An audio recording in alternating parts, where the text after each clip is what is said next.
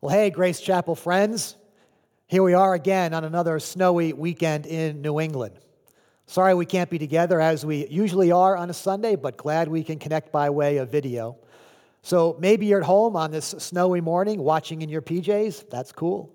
Or maybe you're catching up with us later in the week. Either way, glad we can be together, glad we can connect. This is a really important Sunday for us. For one thing, we're still wrapping up our next generosity initiative. For several weeks now, we've been casting vision for the next couple of years and inviting Grace Chapel folks to give towards that vision and to grow as generous givers. And last Sunday was Intention Sunday. It was a snowy Sunday, so about half of us made it, but those of us who were here had a great day, and we declared our intended giving for the next couple of years. It was a really meaningful moment. If you missed that service, you can actually watch the message online, or you can read a little blog post I wrote about it as well. But we don't want anyone to miss a chance to be part of what God is doing here or to take this next step of faith. So simply like to encourage you not to miss a chance to register your next intention, your giving for the next couple of years to the ministry here at Grace Chapel. So you can do that online. Just click on the next icon and you can register your intention, or come back next week, bring your card with you. We'll have cards here. Mail it in if you'd like. We're hoping to hear from everyone who's a part of the Grace Chapel family. We don't want anyone to miss out on this important step of faith and be able to be part of what's next here at Grace. Now, just a reminder, all these intentions are confidential. They're held by our financial office, but it helps us in our planning as we look toward the next couple of years, and it will be a great step of faith for you as well. So don't miss a chance to participate. This is also an important Sunday because we are launching our new sermon series, our Lenten series that we're calling At the Table. And with Ash Wednesday coming this Wednesday, we really didn't want to wait another week. We didn't want to skip a sermon in the series. So we decided to take advantage of technology and offer the message by way of video. So here we are. Glad you can be with us and glad you can join us at the table. In the home I grew up in, the centerpiece of family life was the kitchen table. It was a big old farmhouse-style table made of rough-hewn, soft pine boards. It was held together with pegs and wedges in the old-fashioned pioneer style. And we'd come together around that table 2, 3, 4, maybe more times a day. Breakfast and dinner, for sure, they were mandatory in my home. You had to be there to start the day and end the day together. But we'd find ourselves there at the table other times as well. Cookies and milk after school, bagels after church on Sunday, a late night snack, bowl of cereal or ice cream before turning in for the evening. And that table, because we had it for so many years, bore all the telltale signs and scars of family life. There were some burn marks on the table where someone had put down a too hot pan. There were chew marks on the legs of the table where our neurotic dogs had worked out their anxieties. There was a deep, dark gouge right across the center of the table, left by my belt buckle as I reached across the table to scuffle with my brother. If you look closely, you could see impressed into the soft pine the impressions of math problems and essays from homework done at that table without a magazine under our paper.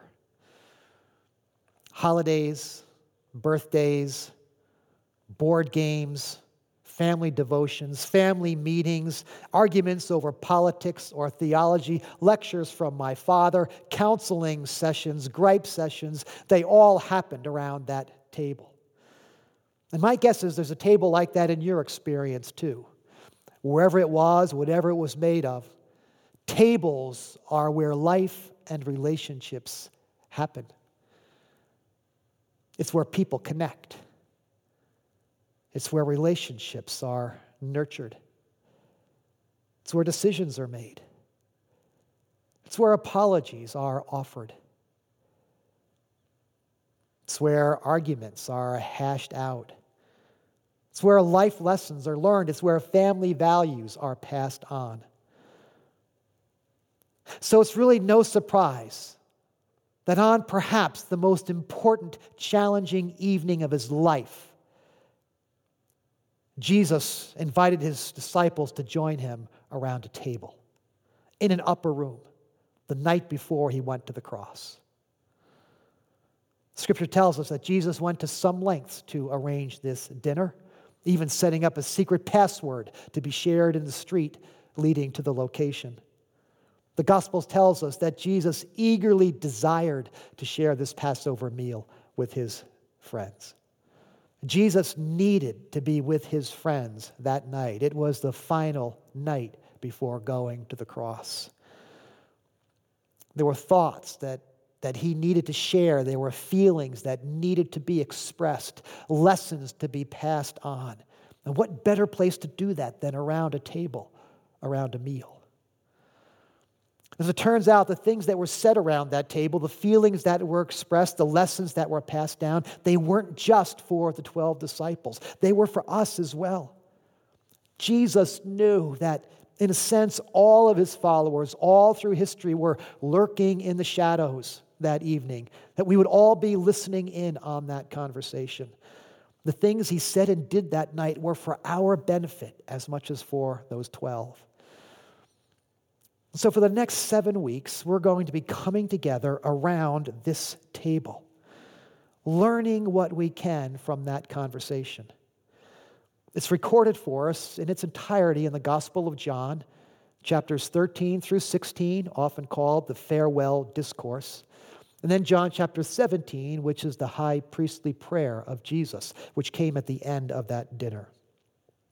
What I'd like to do today is give you an overview of that dinner and that conversation to give you the big picture of what it's all about and then focus on one of those life lessons. In the weeks to come, we'll be taking a look at this conversation a chapter at a time. Now, we are eager for this At the Table series to be more than just a Sunday teaching series. We want this to be an experience, a community experience, as it was for the disciples. And so for the next 5 weeks, beginning on March 1st, all of our life communities are going to be coming together for 5 weeks in a row to study this discourse and follow up on the weekly messages. And if you're not part of a life community, we're creating some special groups just for these 5 weeks. We're calling them table groups, so that you can experience this lesson in community just as the disciples did. So I'll tell you more about how to do that at the end. But for these next few minutes, I'd like to do more than just have you hear this conversation. I'd like you to feel the conversation. I'd like you to watch it unfold and the interaction that takes place around the table. So I have condensed this nearly 30-minute discourse into about 10 minutes. And I'd like to present it to you in a somewhat dramatic fashion. I'd like you to imagine 12 disciples seated around this table. In fact, I'd like you to imagine yourselves seated at this table on the far side. You're a part of this conversation as well. I'd like you to listen in on the conversation. Many of the words and phrases will sound familiar. They're some of the most beloved passages, the words that Jesus ever spoke. I'd like you to get a feel for the flow of conversation, for what's happening in the minds and hearts of the disciples and Jesus. Who do you identify with at the table? What questions do you resonate with? Which of Jesus' words are most meaningful to you right now? So after I take you through the whole discourse, we'll think together about the foundational theme of this conversation, the big idea of this evening. See if you can listen for it and figure out what it is. It was just before the Passover festival. Jesus knew that the hour had come for him to leave this world and go to the Father. Having loved his own who were in the world, he now showed them the full extent of his love. The evening meal was already in progress. The devil had already entered into Judas Iscariot, prompting him to betray Jesus. Jesus knew that the Father had given him all authority over all things. He knew that he had come from God and was returning to God. So he got up from the table, took off his robe, wrapped a towel around his waist, and began to wash his disciples' feet, drying them with the towel that was wrapped around his waist.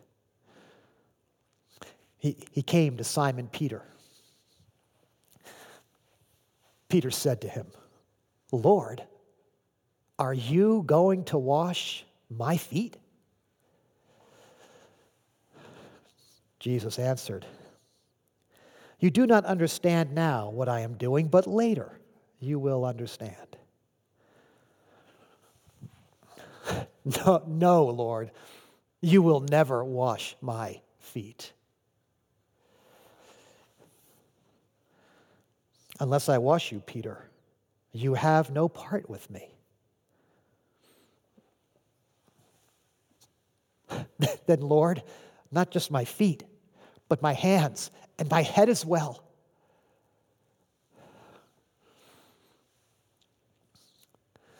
When Jesus had finished washing their feet, he put his robe back on and took his place at the table.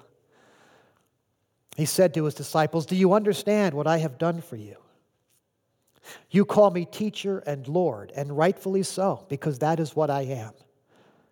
Well, now that I, your teacher and Lord, have washed your feet, you also should wash one another's feet. I have set an example for you that you should do for one another as I have done for you." When he had finished saying these things, he was deeply troubled in spirit.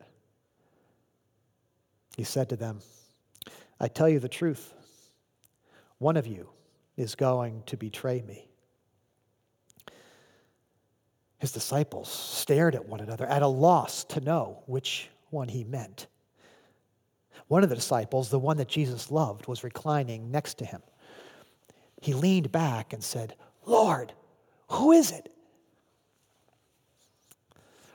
Jesus said, "The one to whom I give this piece of bread when I've dipped it in the bowl is the one." Then he took the piece of bread, dipped it in the dish, and gave it to Judas Iscariot, son of Simon. As soon as Judas took the bread, Satan entered into him. Jesus said to him, "What you are about to do, do quickly." Now, none of the disciples understood what was happening. Since Judas was in charge of the money, they assumed that Jesus was sending him out to purchase what they needed for the festival or to give something to the poor. But as soon as Judas took the piece of bread, he went out, and it was night.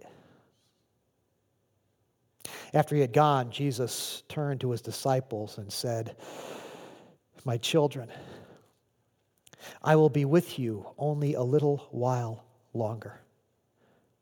You will look for me. But as I told the Jews, so I now tell you, where I am going, you cannot follow. And so a new command I give you: love one another. As I have loved you, so you also must love one another. By this, everyone will know you're my disciples if you love one another." Simon Peter asked him, "Lord, where are you going?" Jesus answered and said, "Where I am going, you cannot follow now, but later you will follow." "But Lord, why can't I follow you now? I will lay down my life for you."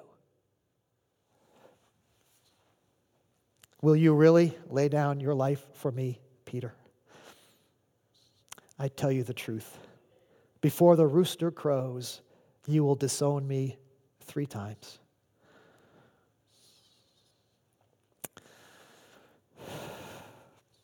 Do not let your hearts be troubled. You believe in God, believe also in me. In my Father's house are many rooms. If it were not so, I would have told you, I am going there to prepare a place for you. And if I go and prepare a place for you, I will come back and take you to be with me, so that where I am, you may be also. You know the way to the place where I am going. Thomas said to him, Lord, we don't know where you are going, so how can we know the way? Jesus said, I am the way and the truth and the life. No one comes to the Father except through me. If you really knew me, you would know my Father as well. From now on, you do know him and have seen him. Philip said, Lord, show us the Father, and that will be enough for us. Jesus said, do you not know me, Philip, after all this time? Anyone who has seen me has seen the Father. How can you say, show us the Father? Don't you know that the Father is in me and I am in him? Anyone who believes in me will do the works that I have been doing. He will do even greater works than these, because I am going to the Father. Then Judas, not Judas Iscariot, said, Lord, why do you intend to show yourself to us and not to the world? Jesus replied, anyone who loves me will keep my teaching. The Father will love them, and we will come to them and make our home with them. Whoever does not love me will not keep my commands. These words you hear, these are not my own. These words belong to the Father who sent me. All these things I have spoken while I am still with you.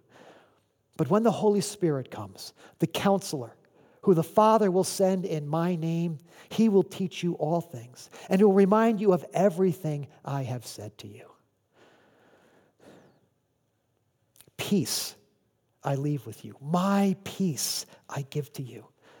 I do not give as the world gives. Do not let your hearts be troubled, and do not be afraid.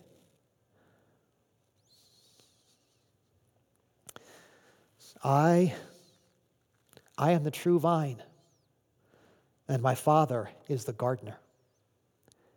He cuts off every branch in me that bears no fruit. But every branch that does bear fruit, he prunes, so it will bear even more fruit. I am the vine, you are the branches. If you remain in me and I remain in you, you will bear much fruit. Apart from me, you can do nothing. This is to my Father's glory, that you bear much fruit, showing yourselves to be my disciples. As the Father has loved me, so I have loved you. Now, remain in my love. If you keep my commands, you will remain in my love, just as I keep the Father's commands and remain in his love. I have told you this so that my joy might be in you, and so that your joy might be complete. My command is this: love one another as I have loved you. Greater love has no one than this, that a man would lay down his life for his friends. You are my friends if you do what I command. I no longer call you servants, because a servant does not know his master's business. Instead, I call you friends, because everything the Father has made known to me, I have made known to you. If the world hates me, if the world hates you, keep in mind that it hated me first. Remember what I told you, a servant is not greater than his master. If they persecuted me, they will persecute you. If they obeyed my teaching, they will obey your teaching. I have told you these things so that you will not fall away. I have much more to say to you, more than you can bear. But when the Holy Spirit comes, whom the Father will send in my name, he will guide you into all truth. Jesus went on to say, in a little while, you will not see me. But then after a little while, you will see me. At this point, some of his disciples began saying to one another, what does he mean? We will see him and then we won't see him. And what does he mean by a little while? And does anyone understand what he's saying? Jesus could sense that they were wanting to ask him about these things. And so he said to them, are you wondering what I meant? I tell you the truth. You will weep and wail while the world rejoices. You will grieve, but your grief will be turned to joy. A woman who is giving birth is in great pain because her time has come. But when she has given birth, she forgets her pain because she's so overwhelmed with joy that her child has come. Now is your time of grief, but you will see me again, and you will be filled with joy, and no one will take away your joy. Then Jesus' disciples said, now you are speaking clearly and without figures of speech. And now we understand that you know all things, and you don't need us to ask you any questions. And this makes us believe that you are from God.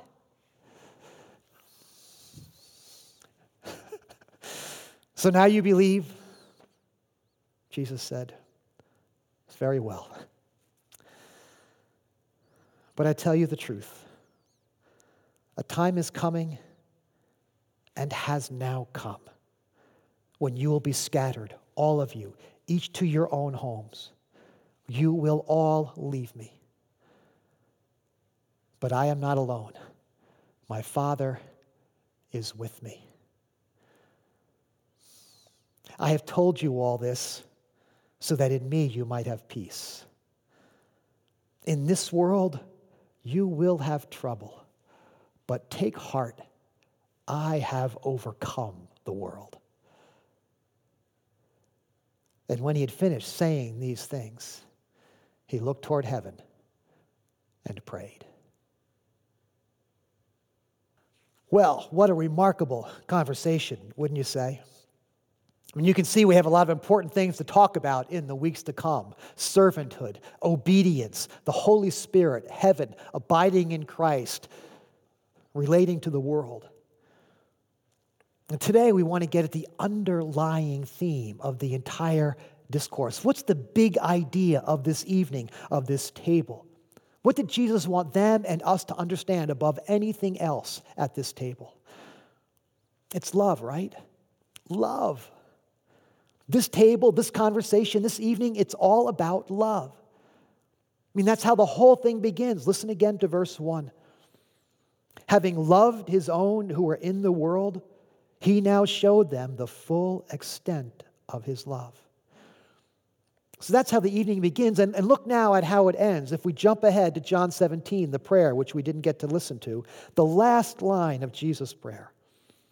Righteous Father, I have made you known to them and will continue to make you known, in order that the love you have for me may be in them, and that I myself may be in them. The love you have for me may be in them. Of all the things that Jesus said that night, all the topics he touched on, surely the centerpiece, the recurring theme was love. Listen again to John 13:34. A new command I give you. Love one another. As I have loved you, so you also must love one another. By this, everyone will know you are my disciples, if you love one another. So here we are on Valentine's Day talking about love. I love when that happens. Our culture sets aside a whole day to celebrate love. It's not just about sweetheart kind of love, but if you have a sweetheart, you better make sure you get to it. But we spread love to everybody on Valentine's Day. We send cards to our kids and to our grandkids. We bring candy to the office and share it with our coworkers. We send cards to friends and family members around the country. We celebrate the beauty and the power and the mystery of love because we can't live without love. I mean, we know that. How many songs, how many screenplays, how many novels have been written about love? I mean, after faith, love is the most powerful metaphysical force on earth. In the same way that gravity keeps us tethered to this planet, love keeps us tethered to one another. But even if we get love right on this one day of the year, many days of the year, we get it wrong, don't we? We don't always love people the way they need to be loved. We're not always loved the way we want to be loved. There's some people that we find hard to love. There are times that we don't know what the loving thing to do actually is. So love is powerful and beautiful, but it's also mysterious and elusive. So given the tremendous power and mystery and beauty of love, it's no wonder that Jesus, on this most important night, when Jesus has the opportunity to share his final thoughts with his disciples and with us, he chooses to talk first, best, and most about love. It's not just any kind of love. It's a new kind of love. Did you pick that up in verse 34? A new command I give you, love one another. Now, my first thought when I read this was, well, what's new about it? I mean, the command to love is as old as Moses, all the way back in the book of Leviticus, thousands of years before Jesus. The people of Israel were told to love their neighbors as they love themselves. So it's not the command that's new. It's the love that's new. It's the particular kind of love that Jesus is talking about. As I have loved you, so you must love one another. This was the kind of love the world had never seen before. The kind of love that would compel an esteemed rabbi to take off his robe, put a towel around his waist, and wash the smelly feet of his students. This is the kind of love that will compel an innocent man to lay his life down for the very people who were crucifying him.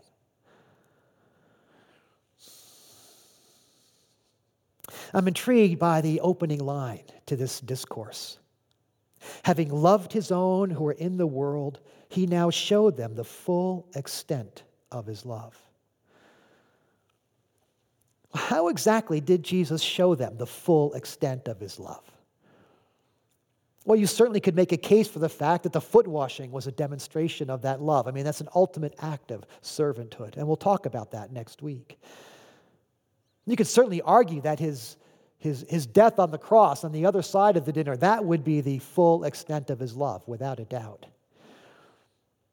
But I would also suggest that Jesus showed them and us the full extent of his love simply by sitting down at this table with his friends, arranging for this night, calling them to their places at the table, and sharing a meal and his heart with them, with this ragtag group of tax collectors, fishermen, and who all knows what else.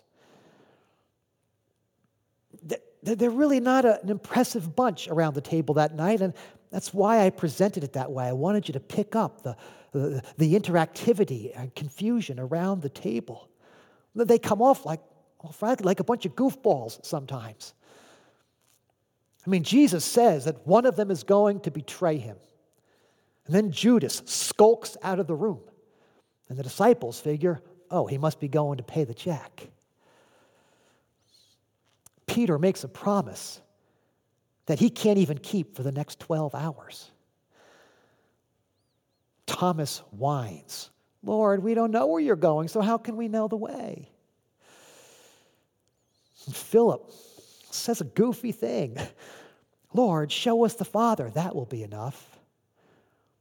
Seriously, Jesus says in the vernacular, how can you say, show me the Father? What do you think I've been doing for the past 3 years, Philip?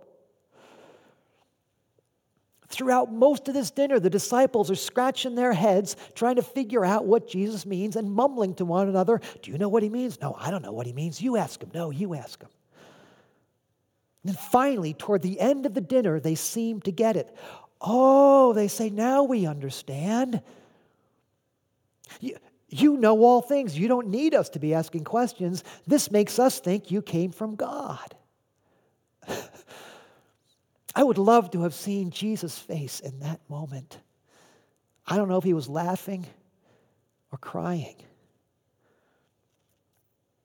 You see what I mean? Look who's seated around the table.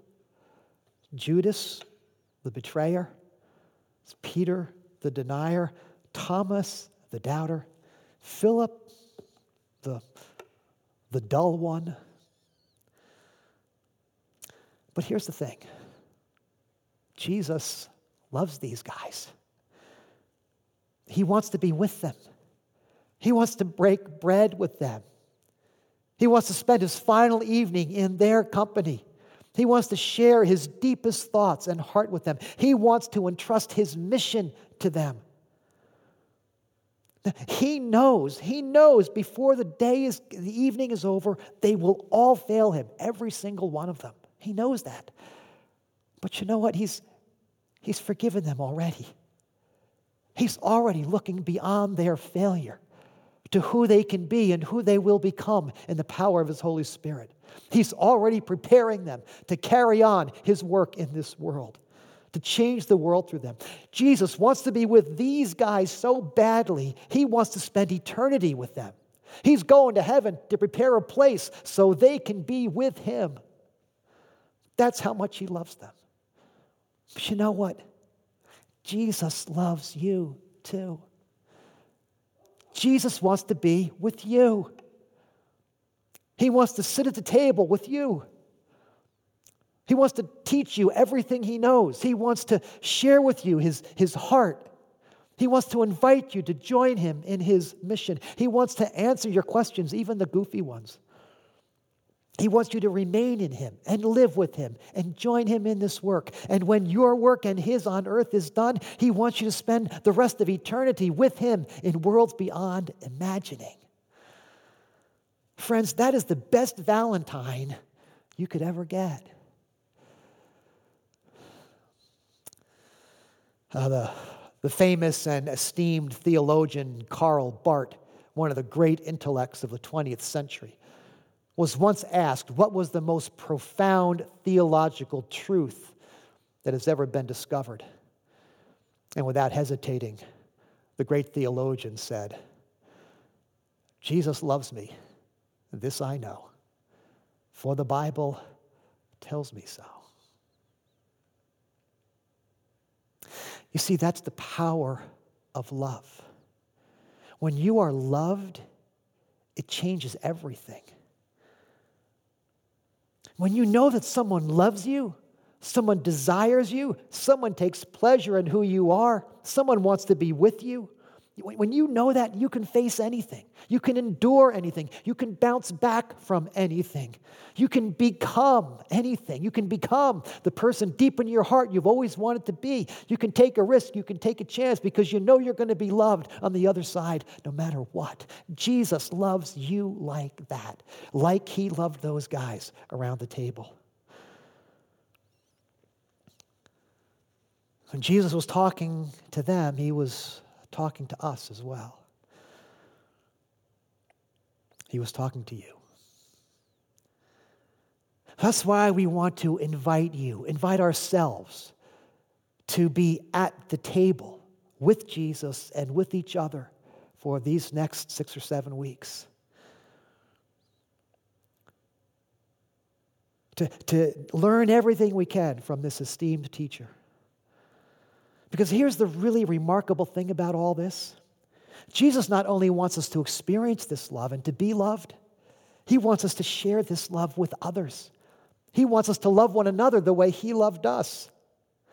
He wants us to come together around tables. He wants us to share our hearts with each other. He wants us to delight in each other's company. He wants us to ask each other goofy questions. He wants us to figure things out together and have our aha moments. And he wants us to be gracious with each other and to forgive each other and give one another second, third, and fourth chances. Because the truth is, we're all betrayers. We're all deniers. We're all doubters. We all get it wrong sometimes. But Jesus loves us anyway. And he wants us to love one another in the very same way.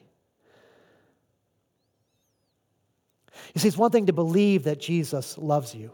It's another thing to feel that Jesus loves you. And I know some people who struggle with this. How do I know God loves me? Sometimes the only way to experience, to feel the love of God is to receive it from another human being, from a follower of Jesus who loves you in his name. And that's why we need each other. That's why we need to come together. I'm glad we can connect here by way of video on this particular Sunday, but don't let it be a substitute for the real thing. We need to be with each other in all kinds of settings. And when we do that, when we love one another as we are loved, two things will happen. First of all, we will be filled with joy. Filled with joy, Jesus said, and no one will take it away.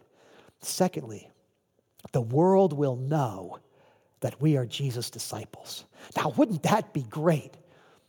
Imagine if the world knew that we were his disciples by the way we loved one another. What if Grace Chapel were famous for love?